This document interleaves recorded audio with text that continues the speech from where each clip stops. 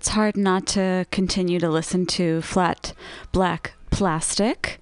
Such a great show. I believe he's here from 2 to 4. It's either 12 to 2 or 2 to 4. Don't kill me, but hold on one sec. Yeah, it's such a great show.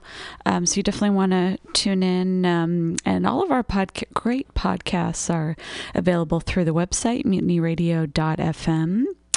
And I am DJ Aisha. I am back in black, is what they like to say. I figured I would make an appearance since it's been a couple weeks, and people might be wondering, what the heck, woman?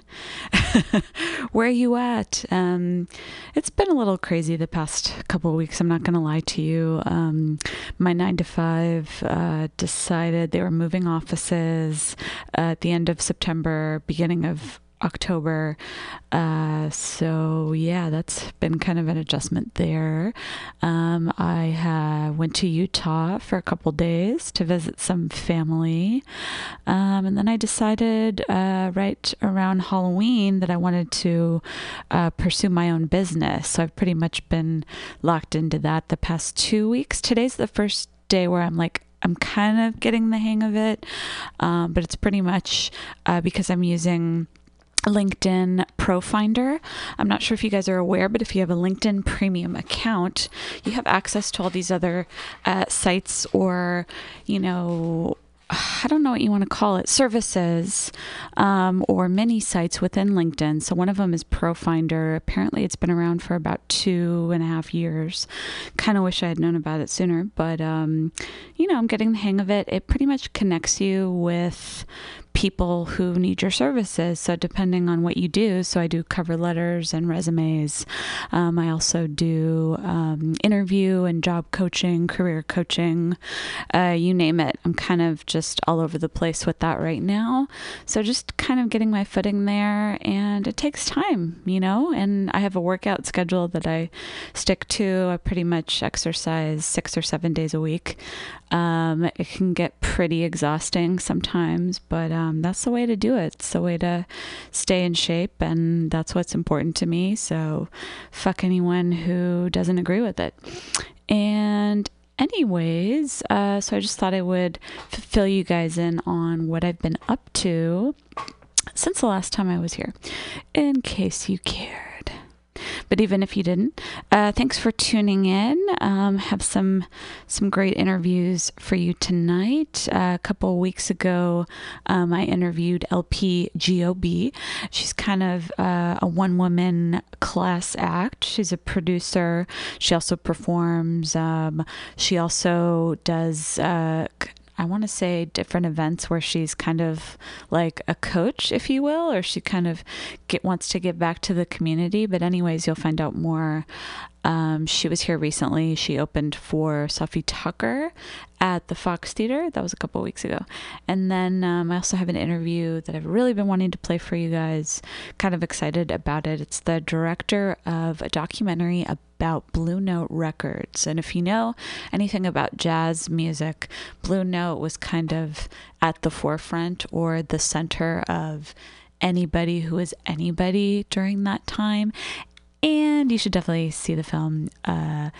It touches on some of the jazz greats, Thelonious Monk, Miles Davis. As you know, I was interviewing some of Miles Davis' surviving family members for a biopic just about him. So I guess 2019 has kind of been that year where there's just a lot of great music documentaries. I forgot to start the recording. Hold on, guys. It's only been a few weeks, so I'm a little bit rusty, but getting the hang of it here. And thanks again for tuning in. And that's kind of the programming that's going to be happening tonight. So I hope you're excited. I'm kind of excited to be here. Sometimes I'm like, do I want to be at Mutiny? I do. Don't you worry.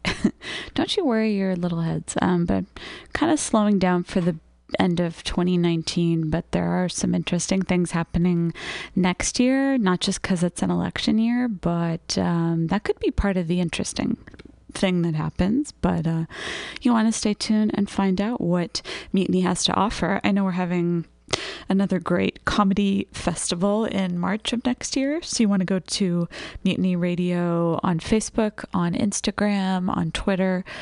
Follow us on there and you'll find out more. I wanted to talk to you guys. As you know, we have the upcoming 2020 election here. They're also going to be having elections in the UK. So in case you wanted to know who's backing who over there, or if you happen to live over there and you're pretty familiar with that, this is a news story from theenemy.com. New letter supporting Jeremy Corbyn, signed by Roger Waters, Robert Del Naja, and more. Brian Eno, Vivienne Westwood, who I adore, and Mark Ruffalo, who I also love, are also among the 30 signatories declaring their support for the Labour leader ahead of next month's general election. Okay, so this is it's happening, guys. So pay attention. An open letter written in support of Labour leader Jeremy Corbyn has collected 30 signatories from a wide range of high-profile public figures, including musicians like Roger Waters, Brian Eno, Thurston Moore, Robert Del Naja, and Loki. Enemy can exclusively reveal. The support follows the release of a letter from other celebrity names denouncing what they feared to be the prospect of a prime minister steeped in association with anti-Semitism, and comes less than a month before the UK general election on December 12th.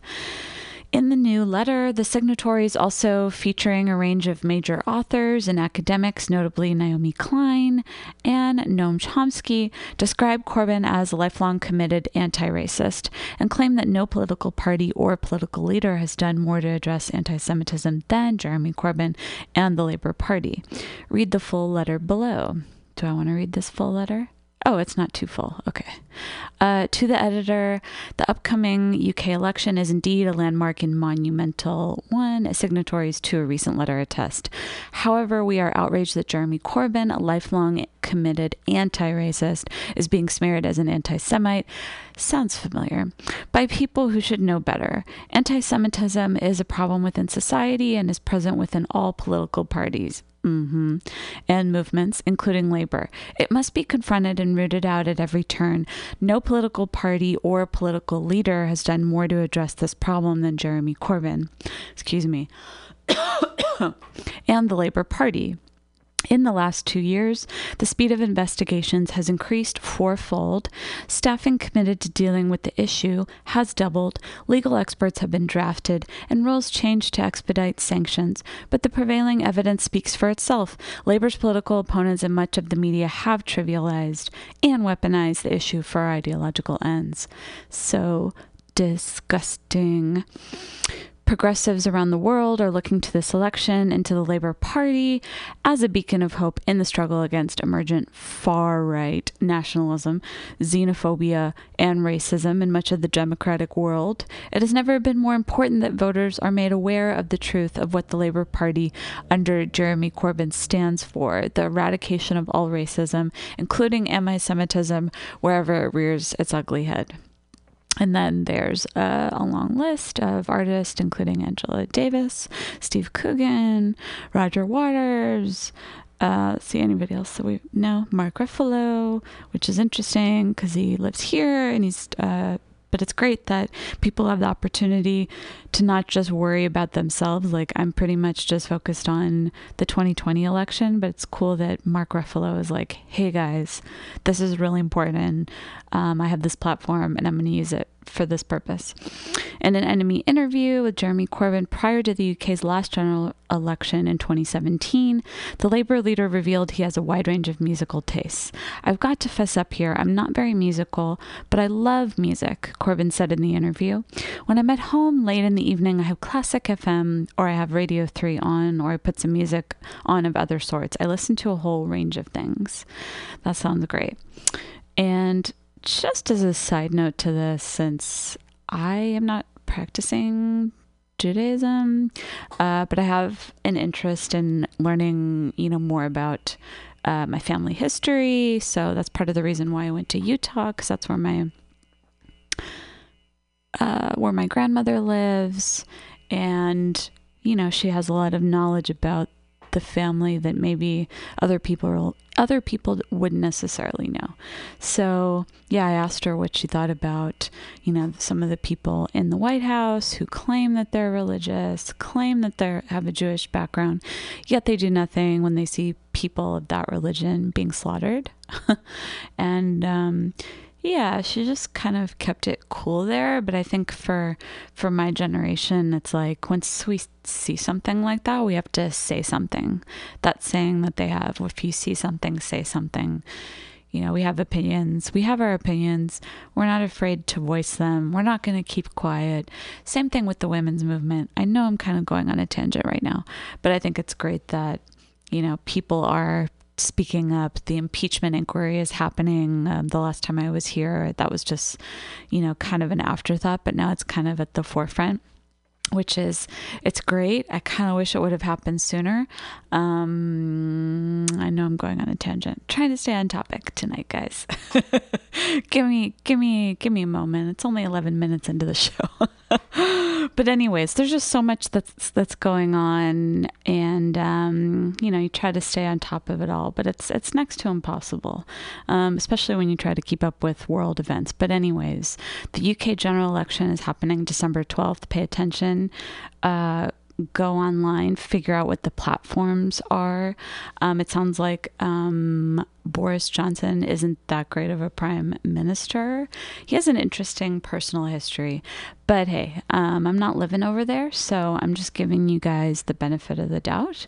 I am living in the United States, and there's a lot of anti-Semitism happening here. Like, I just never had to think about it. I know that wasn't the case for my grandfather, who was a survivor. He barely survived the Holocaust. He was in, I think he had a passport of some sort, and they couldn't tell from his Bulgarian passport that he was Jewish. So he just kind of slid right through the cracks there.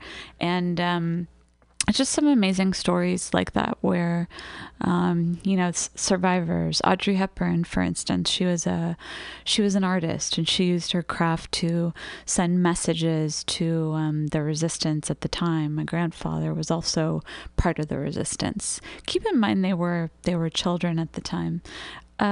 So again, we don't really want something like that to happen here. I guess to translate to 2019, there's, children who are killing themselves and killing other people. So that's something that we should be paying attention to when we go to the voting booth. How can we stop that? How can we give people what they need? I would argue take away the guns, or take away the assault rifles at least. I don't know about take away the guns. I take that back. I think certain people should have access to guns. I think I should have access to, something handheld, something where I'd be able to keep it in my apartment. I wouldn't be carrying it around. But there's no need for assault weapons. I don't really get why people think that's something they should have. But I also think that mental health plays a part as well. We don't have universal health care in this country, and that's my main issue for this election. I think Medicare for all is the way to go. It's not going to be a smooth transition. It might take years to get it right, but why can't healthcare be like your cable bill or your phone bill? Why can't I customize what I need via Medicare for all? That's kind of my goal, is how can I make sure my chiropractic visits are covered? How can I make sure my ear, nose, and throat doctor visits are covered? If it's, I just think we need to cut out the private insurance companies, because, if you want to sign up for that, then do it. But I think we should have another option. And I think Medicare for all is the way to go. And if you're privileged enough to be able to afford private insurance and you're willing to pay out of pocket for it, by all means. But I think everyone from the time that they're born should have the option to be covered no matter what, at least have the basic things covered, not have to pay out, not have out-of-pocket expenses, be able to get the medication that you need. The system is not designed for that, so we need to rethink it. We need to, pay attention to what Elizabeth Warren and Bernie Sanders and what some of the other progressive, senators and House representatives are talking about, because these are things that are affecting all of us. I talked to my mom about it, and she's like, oh, I don't go to the doctor that often. I'm really going on a tangent, guys. I apologize. But for her, she doesn't have to worry about going to a doctor or getting, certain services or whatever, which is great. She should still be covered.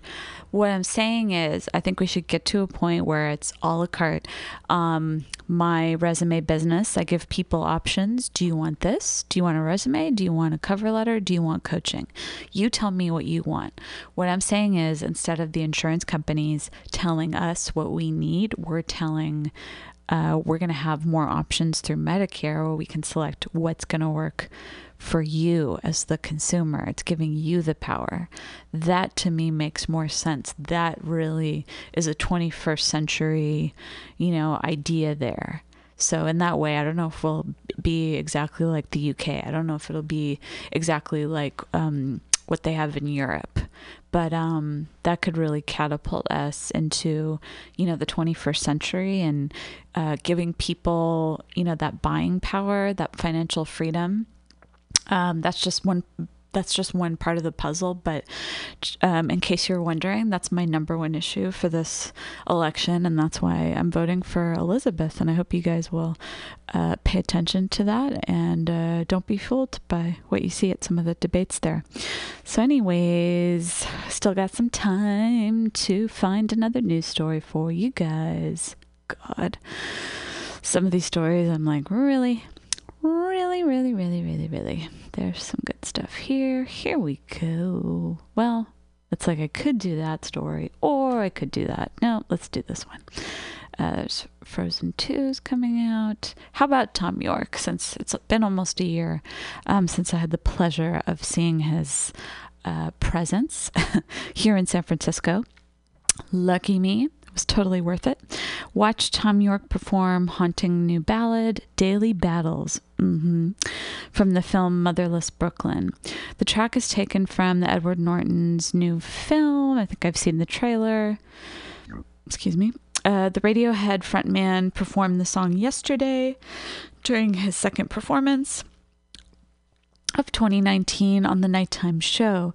Daily Battles is taken from Motherless Brooklyn, a new film, blah, blah, blah, blah. You already know that. York recently appeared on Jimmy Kimmel to perform 3 songs from his new album, Anima. He also released the music video for album single Last I Heard. He was circling the drain. Last month, York added new US dates to his originally planned 2020 UK and Europe solo tour. Guess things are going well. As well as adding a second Manchester date to the UK leg of the tour last month, the musician revealed additional shows in New York City for March and April. He'll also stop by Mexico in late April. What? Oh.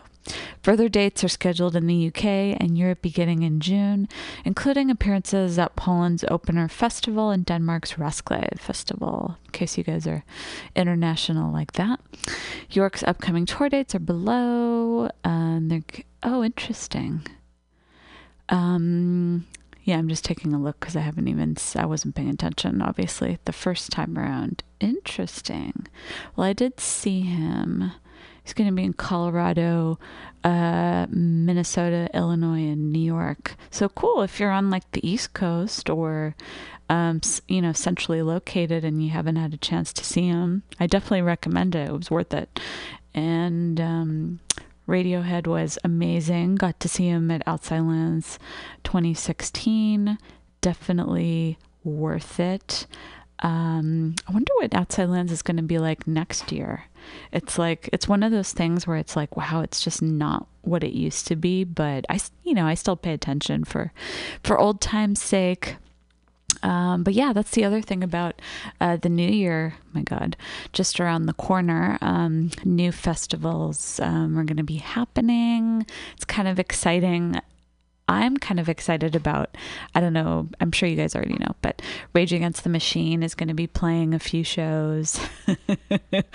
And of course, I'm thinking of, I'm going to be staying with my mom for periods of time. She's going to be moving to Tucson, Arizona, and Rage is going to be playing a show in Phoenix. So I'm like, can totally make that happen.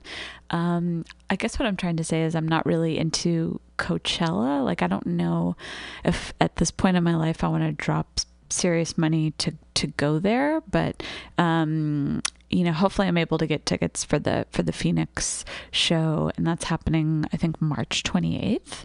Don't quote me on it. I know it's like the end of March, so get your credit cards ready, because I think the last time they played was a few years ago. They played, I think it was only at Coachella.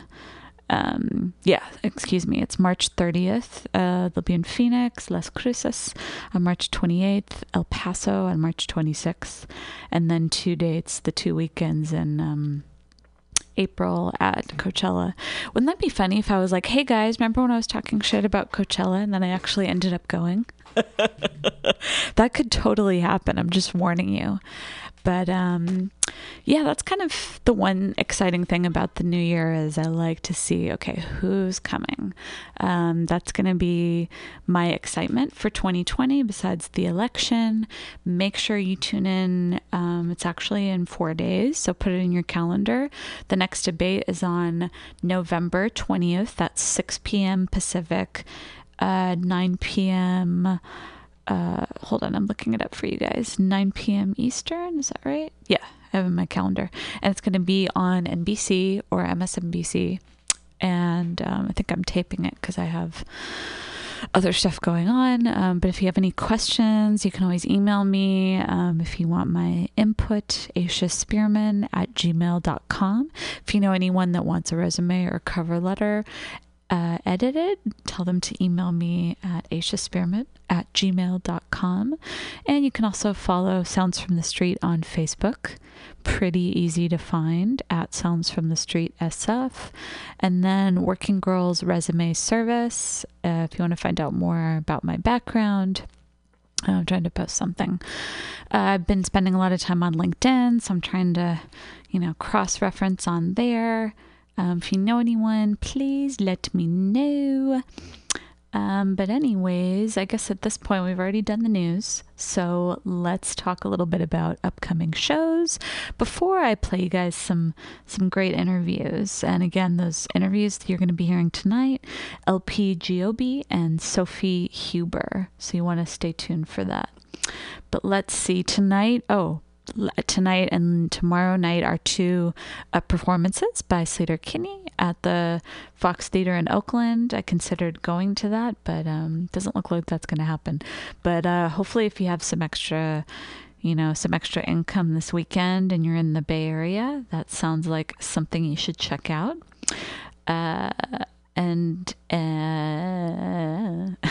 And then Wednesday, if you're not into politics but you love the Black Keys, they're playing at the Chase Center, and a band that I interviewed not that long ago is going to be opening for them. And I'm trying to see who else is. Let's see, Cher. She's also going to be at the Chase Center. I have not yet checked it out because I'm not of the millionaire or the billionaire class yet. So sorry, guys. Can't really fill you in on that. That's another thing that's been interesting. I was watching, I think it was Erin Burnett. Hats off to her. She's one of the main anchors at CNN, and she was interviewing, I don't even know who he is. He's some billionaire that obviously has some standing, and he was going off, and he made no sense. He was like, yes, I'm okay with you raising the income tax, but I'm not okay with the wealth tax. Well, you don't get to pick and choose, dude. I think if we're going to do the income tax, we should only do it for people who are making $100,000 or more. And it needs to be based on where you're located, because if you live in the Bay Area or any of the metropolitan areas, pretty much it's going to be a little bit different. So I don't really understand him, and I got frustrated, and I had an empty water bottle and I threw it at my TV. So I'm definitely, you know how they say people are being divisive or they're being affected, and I'm definitely being affected by everything that's happening, and I'm becoming more, I used to be more, I think, center left, but the last 3 years I'm becoming more and more progressive, more and more radical, I guess you could say, because it's like, it just doesn't make any sense to me anymore. I feel like you do have to choose a side, and you have to fight for it, because you can't, I don't know, I guess some people could argue, well, you got to, reach across the aisle. And it's like, well, I don't know. That hasn't really worked for me in my personal life. But I guess in politics, it's something that you have to learn how to do. Anyways, back from that tangent, what else is going on? Only a few more weeks this year, guys. This kind of interested me. As you guys know, I've been to, or maybe you don't know, I've been to a concentration camp in Austria. I went there when I was a student, and my grandfather narrowly survived the Holocaust. There's a theater production of interest called Convoy 31,000 about the women of the French resistance. Hello, that's pretty awesome. So I'm thinking about going to check that out, and it's only for the next 2 weeks. So you definitely want to check it out. And it's called, the company's called Theater Lunatico. So definitely find them on Facebook, or I think that's how I found them, is I typed in women's resistance, and one of their posters came up, and I was like, that sounds like, I don't really go to theater shows. I probably should, but it's never too late. So anyways, go check that out. And then the Dickens Fair, which you must go to if you've never been, or if it's been years or decades since you went. It's so much fun. My friend Johnny and I went last year and had a blast. You just get your mulled wine or your hot toddy or whiskey or whatever you're good for, and you just watch some performances, eat some, British cuisine, do a little shopping. We haven't tried I think it's the chestnut cart that they have when you walk in. I mean, it's like a whole experience. Like, you pretty much walk in and it's like you're in Charles Dickens' time. You're looking for Scrooge, you're looking for Queen Vicky, you're like, what else is going to happen? So it's oh my God, I'm so excited. Okay. Hopefully I'm selling it well. But yeah, I did see like a procession for Queen Victoria, and I was definitely had at least one alcoholic beverage by that point. So it was well worth the time. And another favorite blast from the past, Moon Duo is going to be at the New Parish. That might be something worth seeing. That's next Saturday in Oakland. So definitely go check them out if you're into that sort of thing. The Chair and Poppin' Daddies, they're back, and they're going to be playing a show at Slim's on a week from tomorrow. So definitely go check them out. It was an interesting interview, but you have to tune in next week to hear that. And let's see, November 26th, we're getting closer to Thanksgiving. Eve 6 is going to be playing in Berkeley at the Cornerstone. Still haven't been there yet. Yeah, if you guys want to find me on Instagram and let me know about, if you've ever been to Cornerstone. My handle is at DJ Aisha, and I spell out the DJ part. Don't ask me why. Because it wasn't taken, I guess, at the time. But yeah, let me know if you've been to the Cornerstone. I'm curious. It sounds like it's more of like a craft brewery place.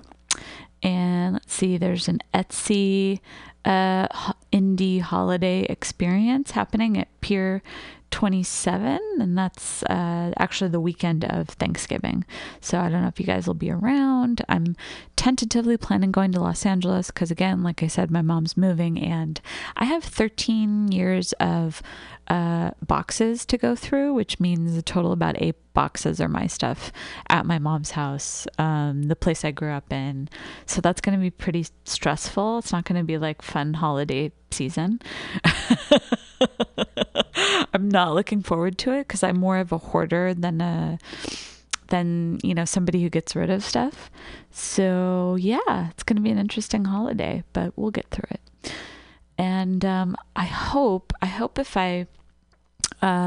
if for some reason I am in town and I make it here, I want to play the interview I did with Monochrome Set. It's been a long time. It's been about 9 months since that show, so I feel bad. But I did try and help get them locked down a show for them early next year, so it kind of works out in that way. And again, if you want to follow me or find me on Facebook, I'm on there. Sounds from the Street is the show, and then I'm on Facebook, Aisha Spearman, just my personal account. It's mostly political, a little feminist, a little bit of business, a little bit of music, food, and health mixed in. So hopefully that's something that you guys can rock with. And I'm thinking that you might want to hear one of the interviews. So let's see what I can come up with. Oh, interesting. I don't know why it says share public recording. Oh, the URL feature has been disabled. I don't know if that's a good thing. Oh, there's always... That's something I learned about technology. Anytime there's an update, it's not always smooth sailing. I mean, sometimes it's like, okay. Like for instance, at work, the new iOS is called Catalina.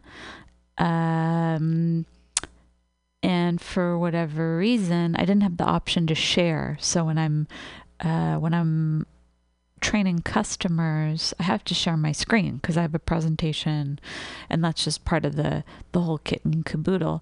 So for whatever reason, I couldn't share my screen and couldn't figure out why I couldn't share my screen.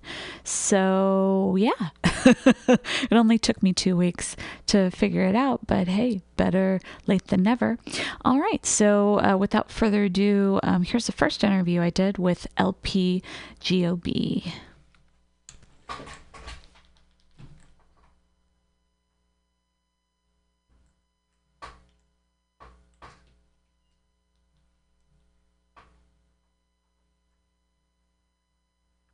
Great. I've just been in the studio all morning. I have this amazing producer, Boom Dice, who actually I just released my latest single with. He is based out of London, but he's in LA for a week, and so we were in the studio this morning, and then I got to go in with Kalina Zanders, who is one of my favorite vocalists of all time. We're working on a track, so we've been comping vocals all morning, so it's been productive and inspiring. So what can you ask for? Love to hear it. Tell us a little bit more about your new single, Ready to Go.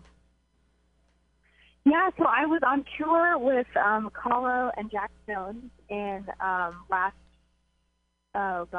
year sometime. I think it was like around November. Honestly, I don't know. But I was out in the UK, and whenever I'm on tour, I'm always constantly listening to as much like piano house or house with piano in it as possible, and playing around, like doing my own improv over it on the keyboard and coming up with different piano chords over cool beats or whatever. Mm-hmm. So I just sort of do that in the downtime between sound checks and that stuff. And I had just come up with a piano lick that I really, really loved. We kept trying to put it into different songs I was working on, but none of them were quite right. And then I called Brian. I let him know I was in London for the day, so I came into his studio and he played me a few ideas, and the piano was just fit perfectly, even like the kick drum was tuned correctly to the piano part that I had written.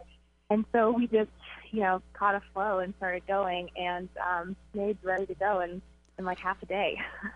Wow. Sounds like it was meant to be then. Yeah, definitely. I mean, obviously there's always tweaks and all that stuff, but it just it just came out, which is always, those are the most fun songs. I've definitely labored over over many tracks. So it was very joyous. Nice. And you also participate in Fem House workshops, and there's a special one coming up in September. Do you want to go into detail about that? Yeah, so I started Fem House, which is an initiative to teach women and girls how to produce and engineer music.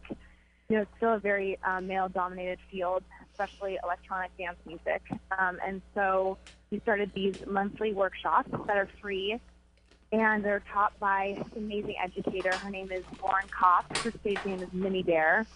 And she taught herself Ableton by herself by reading the entire Ableton manual front to back, which is amazing. Wow. And you know, when the very first time I even attempted to open a DAW system, I was still in college, and I went and took a course, an Ableton course they were offering, and it was 250 men and me. Oh wow! And for me, that made me go. For me, that made me go like, okay, bring it on. Like, now I'm definitely doing this. But you know, not everybody obviously reacts that way, and I think creating safe spaces where people feel comfortable learning and asking questions, and you know, getting their hands on the gear and all of that, I think that's really important. And so, so we started Fem House, and we kicked it off at MoogFest. We did a panel, and I led a workshop there. And then they started in June, did a little party with Gibson in May as well, and then the actual workshop started in June. And there's so much awesome positive feedback, and there's actually been a few collaborations that have happened from some of the women meeting in the workshops, which is brings me so much joy. So yeah, I think that it's really important for at least to learn the language of the studio, so that if you do go in with any other producer, you can still control the sound of your art, which is our voices, you know. So yeah. It's just about another avenue for empowerment and skill set and growth. Absolutely. Well, thank you very much for doing that.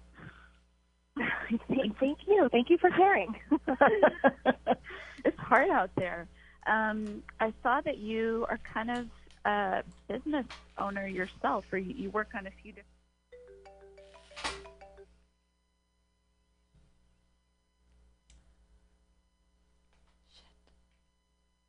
projects outside of music. Do you have any advice for women who are just starting out and want to pursue a business idea? Yeah. You know, I think what I've learned is the more you do, the more you do. I think that when you have, you know, limited number of hours in a day, they become more efficient all of a sudden.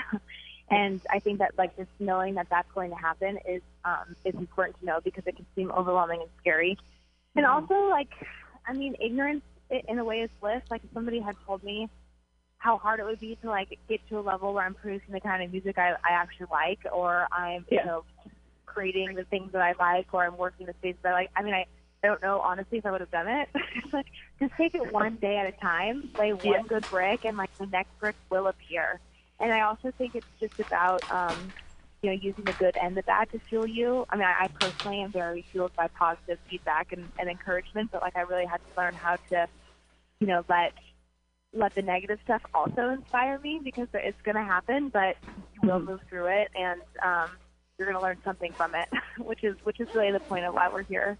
Growth. Yes, absolutely. I'm kind of on that same wavelength as you right now. Just like, how can I better myself physically, mentally, spiritually? That's kind of been like the 30s. Totally, yeah. And I'm in the place where I'm reading a book called Rest, which is about how if you rest, actually you will be more productive, because that sometimes rest scares me and makes me anxious. And so I am learning how to, like, maybe get a little bit better of those boundaries, where, like, no, I'm going to make sure that I spend some time on my, you know, physical energy and activity in the morning, working out. Like, that's going to make the rest of the day more productive. It's hard to set those boundaries, but I am slowly but surely learning that actually they are more helpful to my productivity. So that's I'm working on it. Glad to hear it. So if people want to find out more about you online, what's the best site for them to check out? Yeah, they can go to my website, which links to pretty much everything, and that's lp@lpgob.com. And you have a big upcoming tour with Sophie Tucker, and you're going to be opening for them at the Fox Theater on October 9th. That's going to be pretty rad. Yeah, I'm so excited. My first job out of college was working for the concert promoters that do the Fox Theater and Outlet Lands, and my job actually was to market the Fox Theater. So I spent, the first few years of my young adult life watching other artists perform and thinking, I wish I could do that. And so it's so crazy to now get to be back there in full circle. Yeah. I'm really, really excited about that one. It's like it's coming full circle for you. Yeah. I'm sure I'll cry on stage. It doesn't take much. We'll be looking for it. We'll be expecting it. Yay. And you guys, or you collaborate, and you have the Animal Talk Collective. Can you tell us a little bit more about that? Yes. Oh my gosh, it's one of my favorite things on the planet. It's a collective that I started with Sophie Tucker. Touring can be really intense and exhausting, and it's sort of a family and a community and a place to learn how to tour in a way that is sustainable, and how to just have other people on your team cheering for you and rooting for you and knowing what you're going through. And it's also a publishing company, and it's also a touring party. So we go into clubs and turn them into neon jungles, and everybody gets masks and dresses like animals and raves all night. And it's so fun. It's all about tapping into your inner child, and I'm like pretty much howling throughout my entire set. And it's just like a very open, wild space. The last actually Animal Talk party was in Montreal on Saturday night, and Tucker came back out at like 3 a.m, and we did like a B2B dark techno set until like 4. It's always, you never know what's going to happen. It's like always wild and crazy, and everybody who's on the lineup is always family, and there's like a lot of just intermingling and people popping up on their sets, and it's so fun. Oh my gosh, I think I might have to join in one of these on this experience. I hope that you can. It's so every time I feel like, it's nice, I'm feeling really tired. Like, no, the second that you enter the venue, you're like, whoa, okay, let's go. Yeah, let's do this. Who would you say are some of your biggest influences? Great question. I'm a jazz piano player, so I think Monk is a massive influence for me because he's very outside the box, and it doesn't necessarily feel like contains like the jazz standard, and I think that that's been helpful. And when I first started making electronic music, I was kind of freaking out, like I need one lane. What's my one lane? And looking to musicians like Monk, who didn't at all care about a lane, has been inspiring. Harry Chandler, he has a keyboard, and so I use DJs and a piano during my live set, and so he's one of the first people to do that, which is really inspiring. Obviously Sophie Tucker, I think Anna Leno is a big inspiration. I actually got to chat with her for a while at Hardfest, and just being, she has a baby. She played Hardfest when she was 8 months pregnant, and that's pretty revolutionary for a woman in this space, especially, And also, it is so inspiring to see that it's possible. Let's say those people. And is there anyone you're listening to at the moment that you think we should know about? Yeah, I'm actually, there's a woman named Unique, UNIIQU3. I'm the W Hotel's North American music director, and I booked her for a show in LA. So she'll be playing at W Hollywood on Sunday. And she is phenomenal. She's breathes all on this. She gets on the mic when she's performing. She raps on her own stuff. She's Jersey Club. She's a queen. She's amazing, and she's just so fierce and so lovely. To check her out then. And where do you see yourself going in the next couple of years, project-wise? Great question. I plan on, making as much music as I can. I'm working on a few records that are pretty like clubby and pretty hard hitting with some powerful top liners. PT, the artist, Lena Zanders, and then I'm working on also some like piano gospel house. Both things inspire me a lot. Yeah, usually my sets I like to like start in the piano house, gospel house world, and end with like sort of more club, big room stuff. Mm-hmm. So it's fun for me to try to make a track for each part of the journey. Mm-hmm. So yeah, working on that and touring and meeting as many inspiring people as I can. Sounds amazing. Well, we really look forward to seeing you October 9th at the Fox Theater. I can't wait for that. Yes. And it was a pleasure to chat with you. Hope to bump into you one of these days. Love that. Thank you so much for your time. I appreciate it. Yeah, have a good one. You too. Sorry, guys. Somebody called me. And that was my interview with LPGOB. You can find her on the internet, on social media, and she has a vast web presence, so you can definitely find her on there. And I'm going to be playing another interview for you. I did a couple weeks back. It's for a documentary that came out a couple months ago called Blue Note Records, Beyond the Notes. And I did an interview with the director, Sophie Huber, and they still have a few upcoming screenings if you're in some of the metro areas. They like to call Los Angeles or New York. You can go to bluenoterecords-film.com, or it looks like it's available on demand, so you can watch it in the privacy of your own home. But if you are... What I liked about that interview is when she said, "Oh yeah, I'm a jazz pianist." And I was like, because it's like once you learn something new and then you meet new people, you kind of, maybe it's as you get older, you kind of start to see this pattern of, oh yeah, especially in music, because it's all, it's all interconnected. It's all like, it's telling a story. It's, the history of the world. It's kind of like 30 years ago. We didn't have the technology that we had, and then now 30 years later, it's like we're kind of going back to some of the things that were happening 30 years ago, but then it's different now, right? With technology, and we've progressed a little bit. I would argue that we haven't progressed enough, which is why we're kind of hitting our heads against the wall right now, because we don't have universal health care. Women, we have rights, but I would argue that because we don't have the Equal Rights Amendment, it's not good enough, guys. But it's not just to protect women, it's to protect men and women.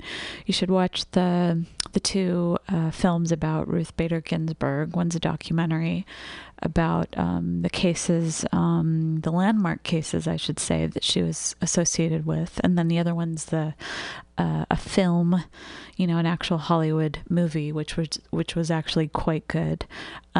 Crystal, she took me to see that last year before the holidays. So good. I'm getting older, so certain things where you'd be like, that's exciting to you, it's like, yeah, that's real fucking exciting. So you definitely want to go check those out, just so you can kind of, especially if you're like, well, if you're in the more conservative or moderate mindset, maybe you'd feel differently learning about somebody else's experience, somebody who's actually, based on their experience, that's why they feel this way. It's not because they're trying to be divisive. It's based on, their life experience. And I'm form my opinions based on my limited life experience. I've still got a lot of learning to do. But I'm just looking at my endless calendar on Facebook, one step at a time. But there are some fun things coming up for the holidays, so you might see me around town. They have a new ice skating rink. This is another thing that I'd like to do one of these days, or been wanting to do. it's something I'm really good at, guys. I'm really good at ice skating. I don't fall. I don't get too crazy because some of these ice skating rinks during the holidays, they're not big enough. It's not like the rink that I used to have in Culver City, which what's his face used to skate at. Bruce Jenner, who's now known as Caitlyn Jenner, he used to practice there, or he used to go there occasionally when I was growing up. But anyways, it was so much fun. And it's like, I'm going through this period of my life where I'm like, wow, that was kind of cool. Why don't I, take a stab at it again? And ice skating is definitely one of those things. But anyways, there's three public skating rinks, outdoor skating rinks, I guess I should say, Civic Center, Embarcadero, and Union Square. So I haven't tried the Civic Center one yet, but I'm thinking it's the holiday season. There's going to be a shit ton of people, but you know what? It's fun. Just suck it up and do it. So maybe if I do it again this holiday season, that'll kind of kick my ass into gear, like invest in some skates, after the holidays, and invest in, getting a teacher or a coach or whatever, like see if it's, worth pursuing as a hobby. Obviously, I'm not going to be professional, but you never know. Tanya and Nancy were my, athletic role models, I guess you could say, and Christy Yamaguchi. Seeing that one film, I, Tanya, was actually kind of inspiring, even though it's supposed to be like, wow, that was the whirlwind that was Tanya Harding and that whole experience, but I have good memories of that. I have good memories because it was pretty much, just from what I remember, it was pretty much them and Venus and Serena. The other women that you knew of were older. They were not young. Like, there were a few, like, say for instance, like the wrestling world, there was only like China, Trish Stratus, and there were a few other ones, but there weren't a lot of female wrestlers like 20 years ago. Now they have like the whole, I love watching Total Divas and God, I can't remember their names. But they were so famous. The twins, they were so famous that they started having their own spin-off show. So it's like this whole thing now, like that just didn't exist, 10 to 20 years ago. So it's like, okay, like things have changed, but have they changed enough? Can it go any faster? So that's why you need to vote. That's why, you say, oh, I trust somebody else to do the voting for me. It's like, well, do you really believe in a woman's right to choose? Do you know? Sometimes I wonder. But anyways, let's go ahead and let's focus our attention back to jazz music. And this interview is broken up into two sections, but let's take a listen to my interview with Sophie Huber.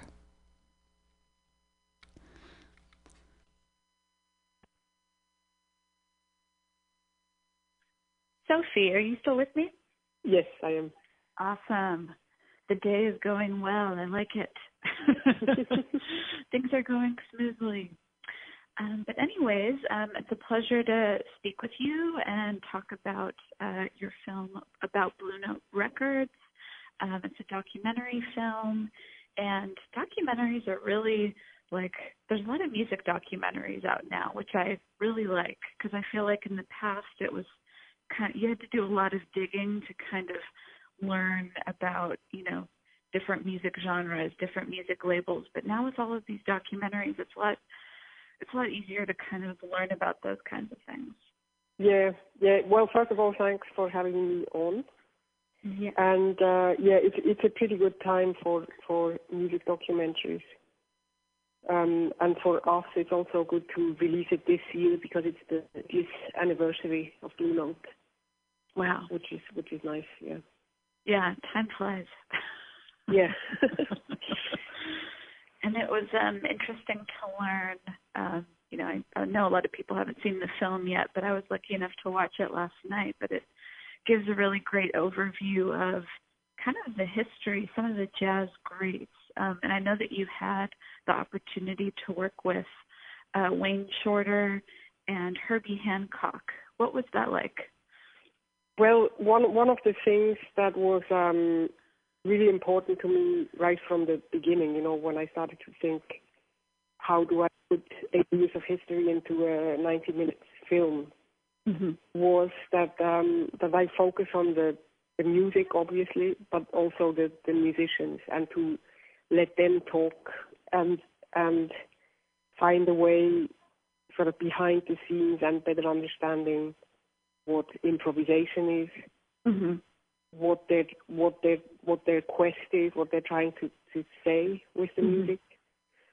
And actually we were filming a session with the younger artists, which was also important to me to feature, you know, what's currently happening. And I saw that around the same time Herbie Hancock and Wayne Shorter were playing at the Hollywood Bowl. So I asked Don Walsh, the head of Blue Note, whether he could invite them to the session with the younger guys. Yeah. So it basically happened for the film. And it was quite magical for everyone who was there. First of all, to be in the room with these iconic artists, you know, like Wayne Shorter and Herbie Hancock, but also to see how they interact with the younger artists, who you know, Herbie and Wayne are basically musical gods to the younger guys. Yeah. but how there was no hierarchy, you know, when they came together and played, which is something that's so amazing about jazz, that form of collaboration and equality, you know. Right. And I feel like that's kind of missing. Like, you don't really see that too much these days. So I really appreciate you know, portraying that in the film and kind of honing in on that. Yeah, thank you because that was important to me. Also, I mean, especially in these, you know, in this divisive climate. Yeah. To feature not only the music itself, but actually what it stands for. Right. And all these values that, you know, Herbie and Wayne talk about that go far beyond music. And it was interesting how they kind of learned from Miles Davis. He was their leader, so to speak. But he didn't really act like a leader. It was more just like, hey, like, you know, you might be it sure. was great. Herbie Hancock came to one of our LA screenings recently. Oh, nice. And I sat next to him, which was kind of a great experience in itself, because, you know, seeing it through his eyes and seeing him see all the people he's known, whether they're still alive or not. But in the film, Lionel Lueke, that's guitar player, the younger guys, he says that he's learned from Herbie that there basically are no mistakes, which Herbie learned from Miles. And Herbie was very pleased to hear it, because he said Lionel never told me that. And that hopefully, you know, a younger generation will see this film and feel really inspired to, you know, start their own music project and not feel like they have to, you know, stay in the box, so to speak. Yeah, and that was my goal too, to make a film that is for people who do not necessarily have a great knowledge of jazz. So that it's like an introduction to learn about where the music comes from. Also about the connection to hip hop, right? And that comes out of jazz among other musical forms. Yes, I definitely took that away from seeing the film. That, you know, you kind of, hip hop is so pervasive now, but we don't realize there's such a rich history there in terms of jazz and civil rights and how iconic that time period was, but there was a lot of social upheaval, kind of like right now. Yes. Yeah, and it's actually kind of interesting also that, just getting back about the connection between jazz and hip-hop. Yes. That all the people who come see the film, it makes them look differently at hip-hop and vice versa. So younger people start to learn about jazz through the film, which would be great. Yes, I need to learn more about jazz. Well, there's always more. I did, but that's also the thing that like people have a notion that you have to understand it or before you can even listen to it, and I never understood why that is, because all you need to do is just listen and feel it, Right, it's more of a feeling, a vibe. Just like anytime you go see a concert or, come across something interesting, even on the street, like buskers here in San Francisco, you don't necessarily have to know ahead of time, but maybe that's a generational thing with social media and having access to things so quickly without having to really, work for it. Yes. But, hopefully people will experience things in the moment more, which I think is also something that the film kind of touches on, right? Like kind of living in the moment and not focusing on the history or the future as much.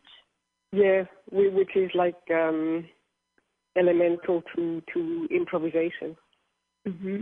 Because there's no other way to really truly improvise than to fully responding to whatever happens in the moment.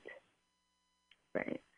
And to me, that's also a reason why this film should be seen on the big screen. Yes.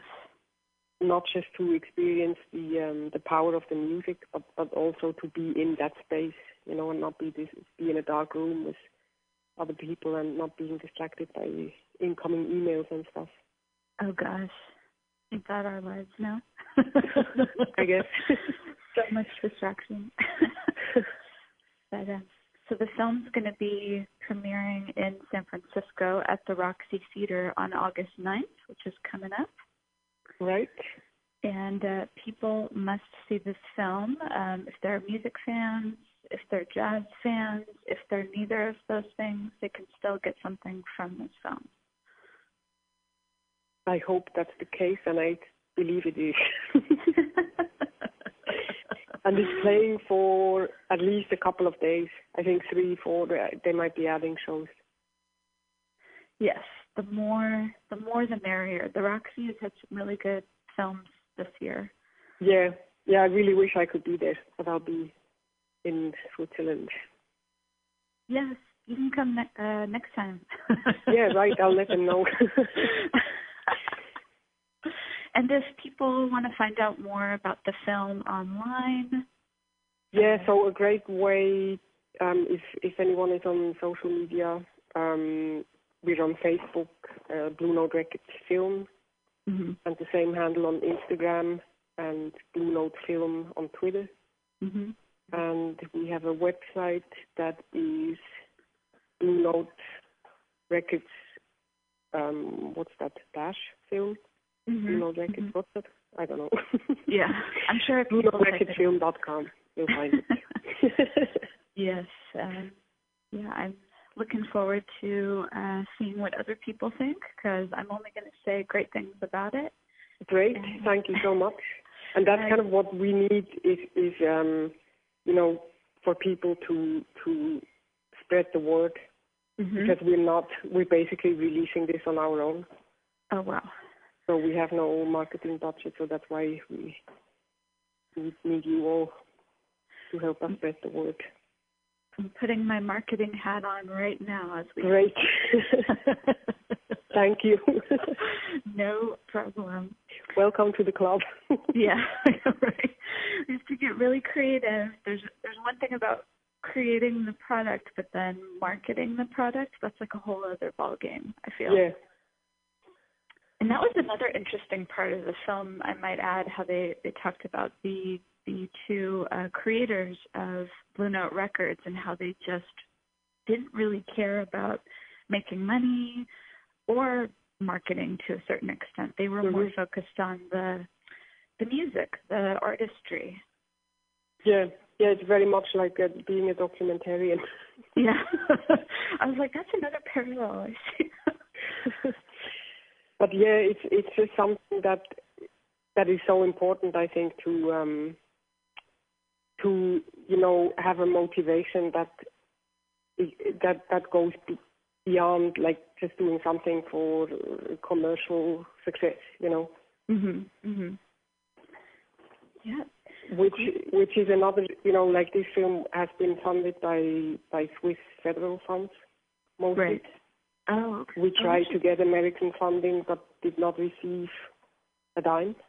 Wow. I didn't know which that. Which I think is that same sentiment of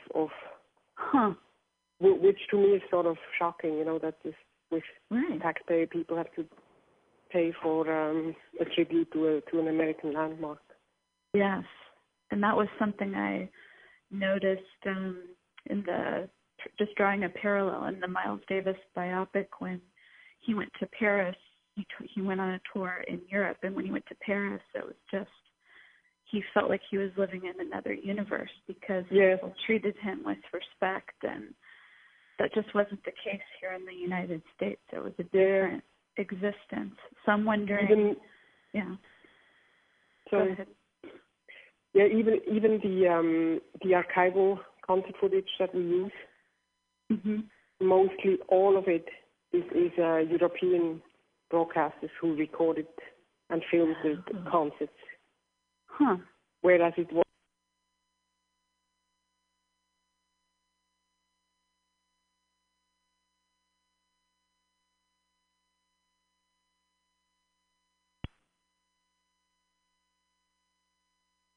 Sophie, are you still with me?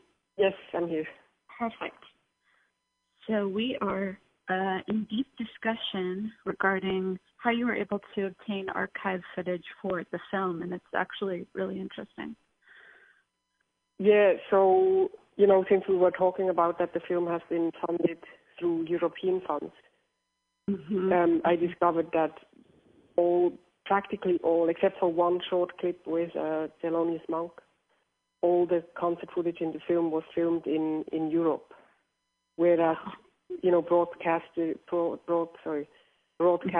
there felt this is worth recording and documenting, where it's really difficult to find footage from these artists in the United States, which to me it's just kind of astonishing, and why I'm trying through the film to let people know and also let young people know about these heroes that they might not even know of, Right, and it's interesting because I think in terms of having African-American musicians on television, even having them in front of a camera broadcasting to a national audience, that didn't really happen till later. Yeah.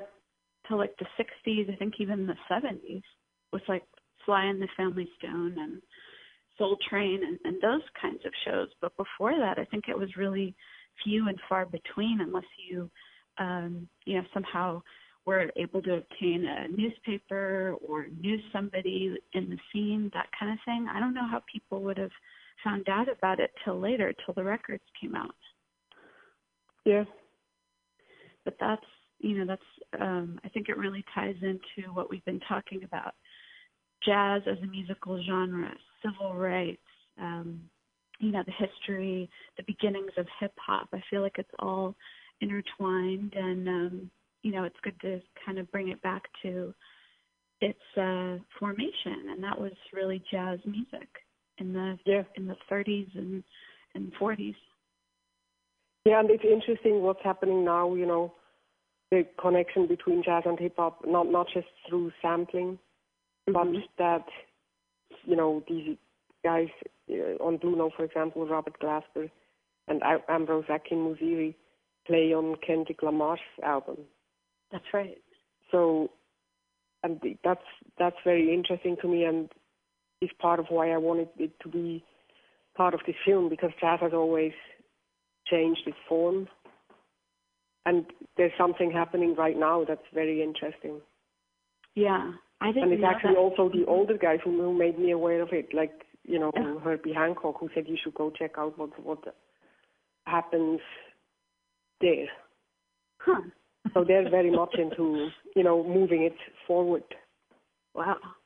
And that's, paying respects to your elders. Yes.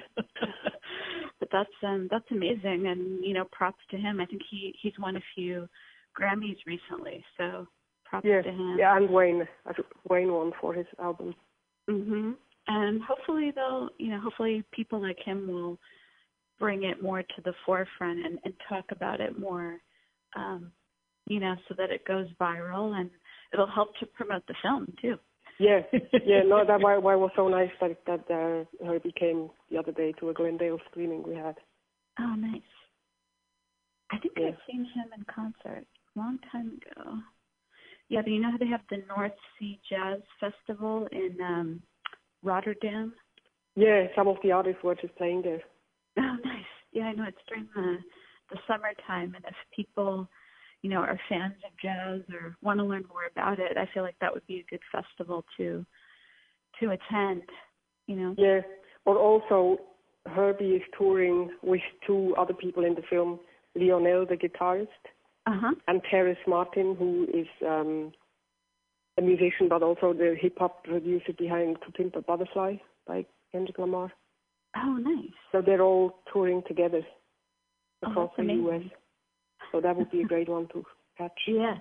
I'm gonna pull it up on Spotify and check it out. Great.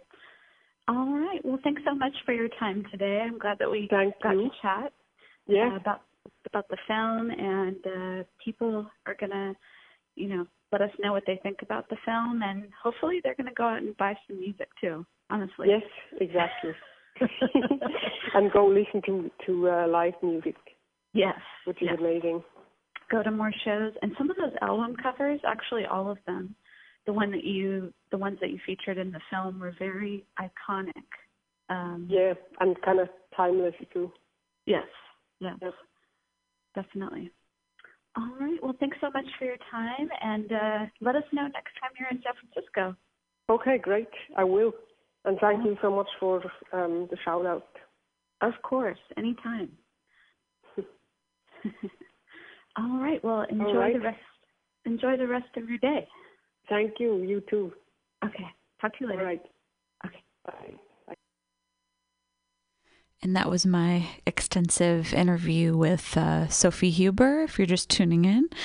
She's the director of a documentary that was just released a couple of months ago. It's called Blue Note Records Beyond the Notes, or Blue Note Beyond the Notes.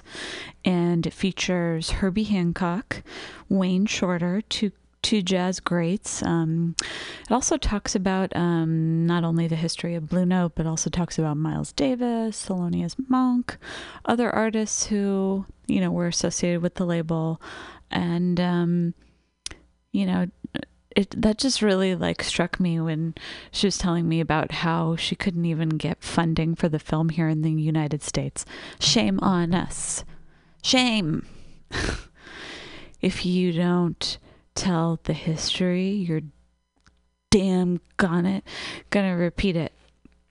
So thank God that Europe, they've been around longer than us. They understand the importance of, knowing the history of certain things. So in relation to the Miles Davis biopic, went to Paris, loved it, different world over there, different experience, so we got some work to do over here. It's time to roll up our sleeves and get to the voting booth. So there's really no excuse for you guys out there. Sorry, I'm turning into the studious professor.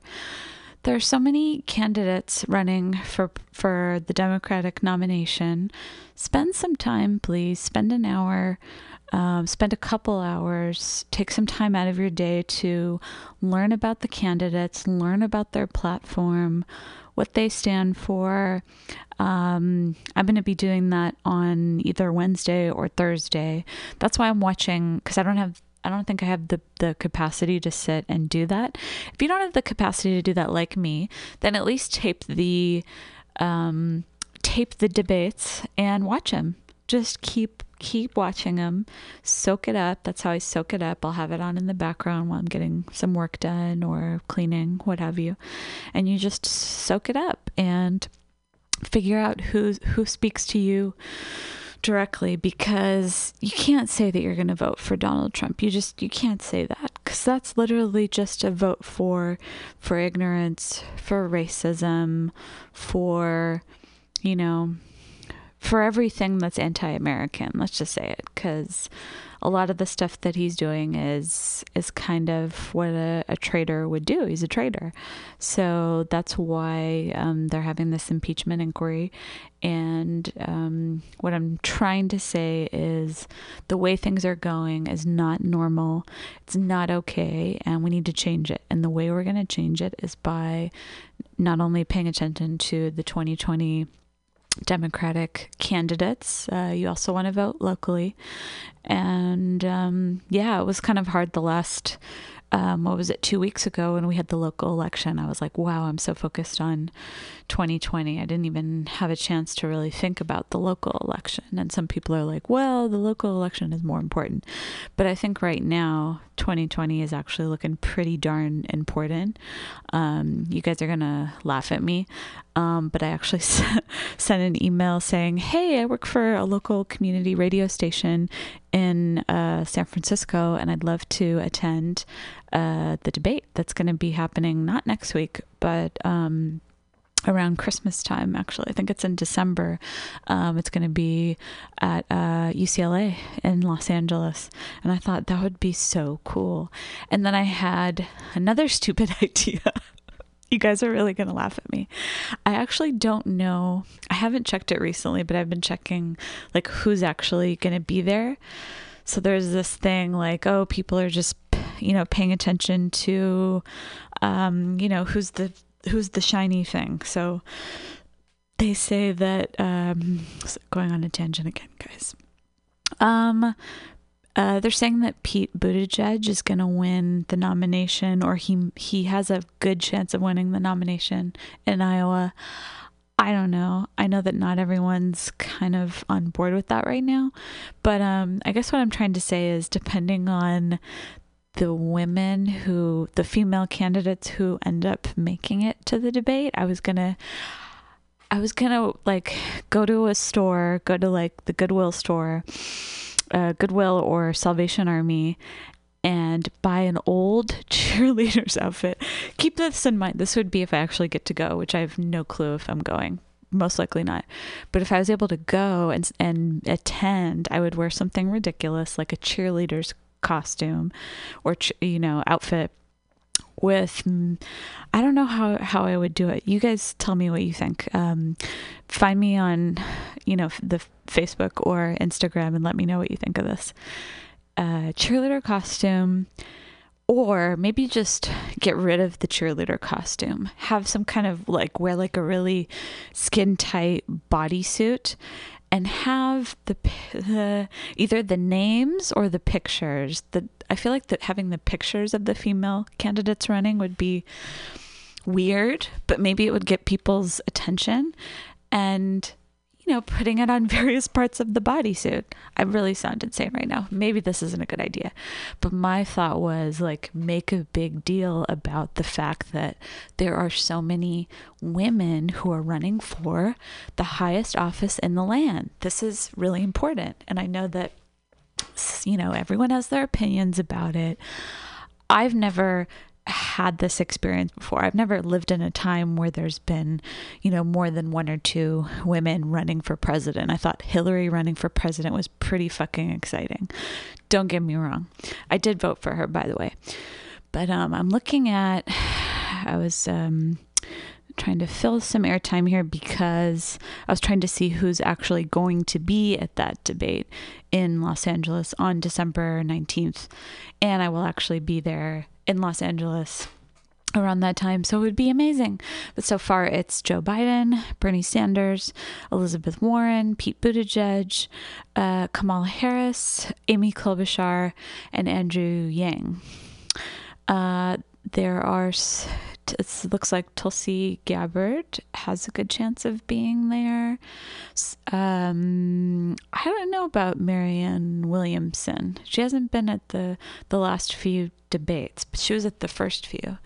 Yeah, so anyways, my idea, either a cheerleader costume or a full bodysuit with either pictures or names of the female candidates who are running for president. Just as a way to kind of rub it in. People are going to say I'm insane, but it's more like a celebration. Like, look at us. Look at how far we've come. We've almost broken through that glass ceiling, and I'm just flaunting it. I'm just fucking flaunting it and putting it in your fucking face, and I'm trying to get your attention. Like, I've never I've done that in certain, scenarios in my life, but I felt like, wow, if I had that opportunity, I think somebody here at the station, I think Pam Benjamin used to be a cheerleader. I think, Pam, you were a cheerleader. And she was wearing a cheerleader's costume at a Warriors game when they were at the finals. So I think that's where I got the idea from her. So maybe I should brainstorm with her at some point if this dream ever came true. But then again, I might scrap the whole thing because it sounds a little wacky. But I have good intentions. What I could do is just do it in the privacy of the studio, take a photo, post it on Instagram. Maybe I'll do it that way. But I thought it's more like an activist, radical thing that I would want to do to attract attention. And people would be like, wow, there's a lot of women on the stage. And that's how I've thought of it from the beginning. And I don't think enough people talk about that part of what's going on. So I just thought I would share that with you. So anyways, so the next two debates, just to fill you in, next Wednesday, November 20th, it's going to be on NBC, and all four women are from MSNBC and the Washington Post. They're going to be asking the question. So that's, I think, unprecedented as well. So I hope they ask about the Equal Rights Amendment. I'm going to be pretty pissed off. I'm just going to tell you, if I don't hear that, I'm going to be pissed off. So I'm definitely going to go on the social medias after that. And then the sixth debate is December 19th, and that's going to be hosted by PBS and Politico. I thought it was going to be at UCLA. It's going to be at Loyola. Oh, near the airport. All right. Due to a labor dispute. Interesting. Okay. So I have to find out more about that. But anyways, put it on your calendar. There's going to be more debates, monthly. I'm just reading what's on Wikipedia, by the way. A monthly debate schedule will continue through January 2020. Starting in February, they will occur more frequently and continue until April 2020. So again, if you don't want to watch it, that's fine. There's going to be clips online, or do it the old-fashioned way, make a list of all the candidates and do your research. That's the way you rock. That's the way you rock. So pay attention. Do the right thing. Take a stand. Step out of line. Okay? So I just want to reiterate, if you happen to be in Rotterdam on the dates of July 10th, July 11th, and July 12th in July of 2020. That is when the North Sea Jazz Festival is happening. Apparently they have, that's where it's going to be happening. I just want to make sure it was still in Rotterdam. There's some other similar festivals. Curacao. Interesting. So, yeah, you should definitely go check that out. I don't know what I did. I think I remember buying a ticket to go there, but obviously I didn't plan like how to get there and how to get back. So that was a learning experience for me at 20 years old by myself, pretty much, going to this festival and then not catching the train back to where I was staying. But I absolutely loved it. I had the best time in Amsterdam out of compared to some of the other European cities I've visited. I think I have to say Venice, Italy, and Amsterdam in the Netherlands are probably at the top for me. I also really enjoyed, as you know, I've been to the UK a few times. I actually really miss Scotland. I've been watching a lot of TV shows that remind me of Scotland or filmed on location, and I'm like, oh my God, that's why I'm starting my own business. That's why I'm pursuing my own business, I guess you could say, is because I want to have that flexibility. I just want to travel more. I felt like when I went back to school, I spent some time in Europe, and then I came back so that I could finish school and quote unquote get a job and start a career. But in the scheme of things, a part of me is like, God, I wish I would have said fuck it back then and didn't even try. But then I felt like I had to, because there was so much history of people saying fuck it and then not pursuing anything. So I tried it, and now I'm, hoping the whole business thing kind of pans out, but we'll see how it goes. I've only been doing it 2 weeks, so give me a break, people. Don't want to drive myself insane, but if you get the chance, check out Amsterdam, check out Venice before it floods. They've been in the news. They're going to have they're already having record flooding there. Such a beautiful city. Just see the sights. And also vote, because it's all coming back to that pretty much. It's all kind of coming to a head. It's not a conspiracy theory either. It's really happening. This climate crisis. I just feel a certain way about the people who don't even acknowledge it or recognize it. I guess there's just some people, especially in the United States, where we're very privileged and we're very removed from certain things because a lot of industry has been moved overseas. There is a lot of industry still here, and it affects, certain neighborhoods. But anyways, just, educate yourself. If you're not sure, there's a lot of information online. There's a lot of, videos that you can watch. You can also, if you're financially able, there's, places that you can go to find out more about these types of situations that are, affecting all of us. So definitely pay attention to that. And I'd love to play some music for you guys because we do have a few minutes left.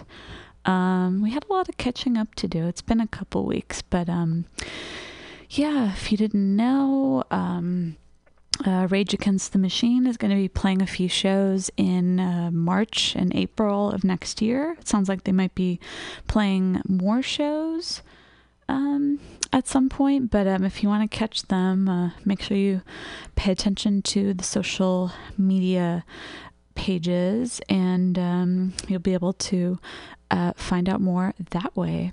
Anyways, stay tuned for more Mutiny Radio.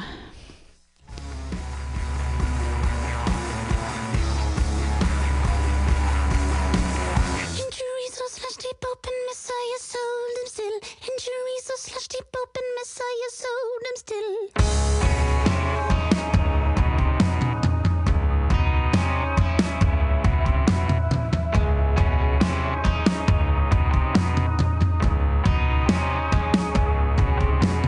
Heat waves call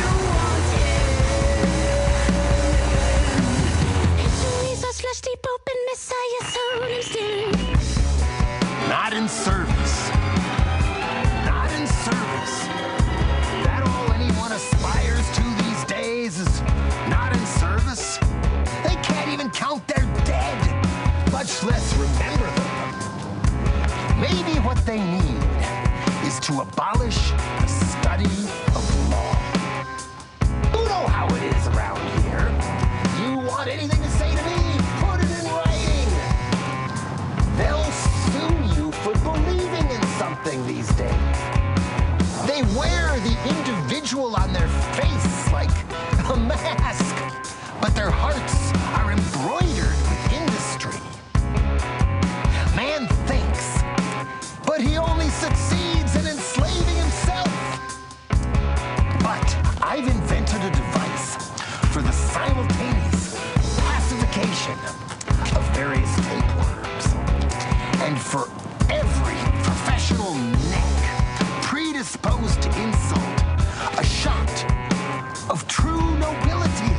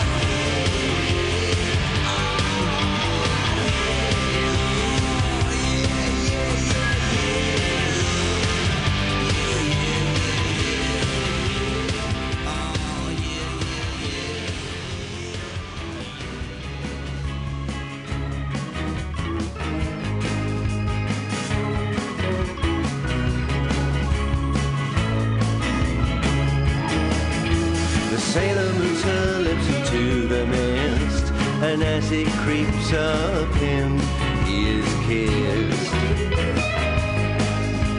A witch taught me that trick in Port-au-Prince. She breathed out thick fog in a sort of trance. If I can kiss him, something else will, something else will.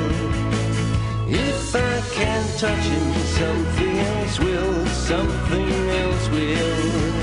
Come to me, oh my beautiful. Come to me, oh my beautiful. The sailor dips her toes into the sea as it flows around his feet. It is me. I knew a witch did that in Port of Spain. The blue cat poured around my ankle chain. If I can kiss him, something else will, something else will. If I can touch him, something else will, something else will. Come to me, oh my beautiful. Come to me, oh my beautiful.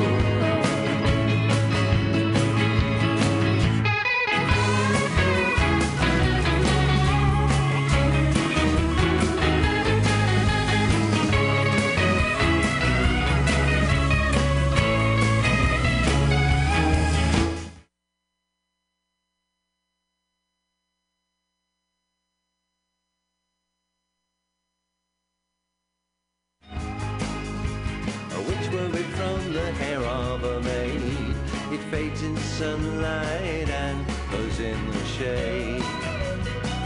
If I can kiss him, something else will, something else will. If I can touch him, something else will, something else will. Come to me, oh my beautiful. Come to me, oh my beautiful. Come to me, oh my beautiful. Come to me, oh my beautiful.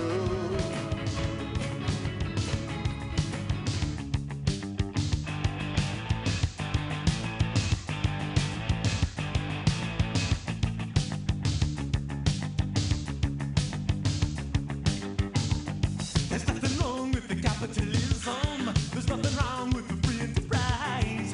Don't try and make me feel guilty. I'm so tired of it doing me cry. There's nothing wrong with making some profit. If you ask me, I will say it's a sign. There's nothing wrong with the wanting to live nice. I'm so tired of hearing you write about the revolution of bringing down the rich. When was the last time you dug a ditch, baby?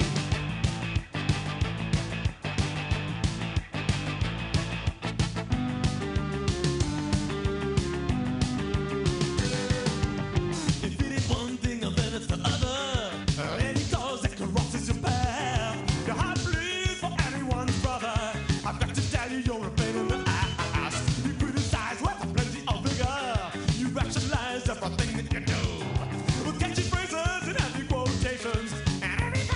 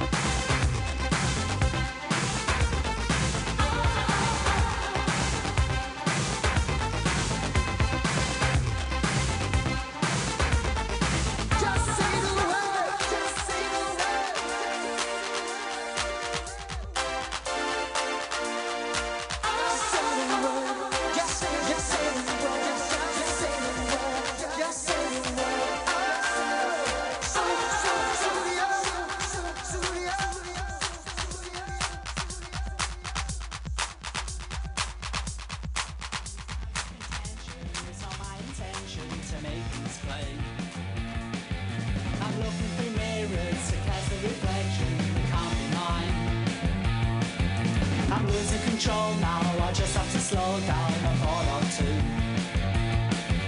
I can't feel the future and I'm not even certain that there is a past. I believe in the workers' evolution and I believe in the final solution. I believe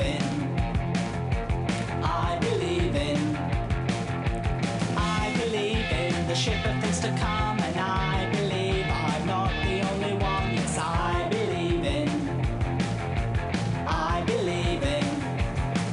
When I pause on my system, I take thoughts and twist them into shapes. I'm reaching my idea and I haven't an idea of what to do. I'm painting by numbers but can't find the colours that fill you in.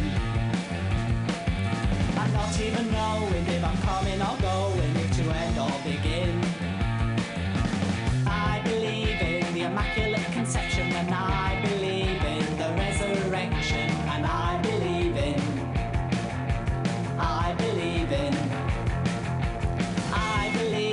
the elixir of youth and I believe in the absolute truth. Yes, I believe in. There is no love in this world anymore.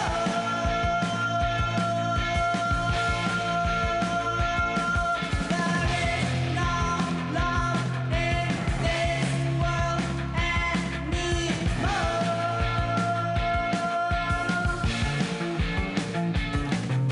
I've fallen from favor while trying to save our experience. I'm seeing things clearly, but it has quite nearly blown my mind.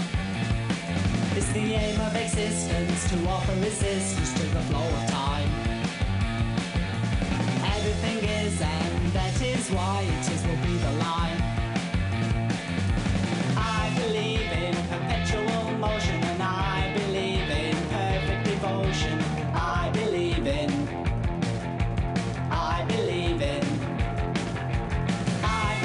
in the things I never had and I believe in my mom and my dad and I believe in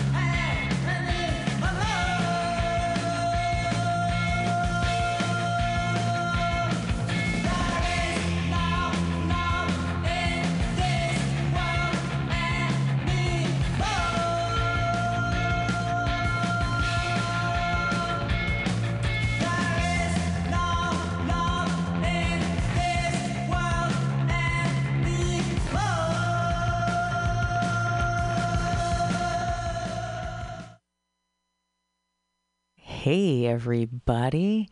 Thanks for tuning in to Open Pages here at MutinyRadio.fm.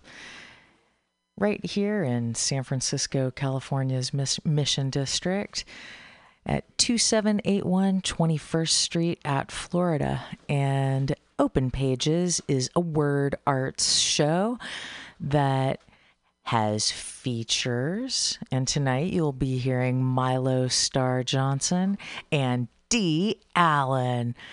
So we're gonna get that fun started. Just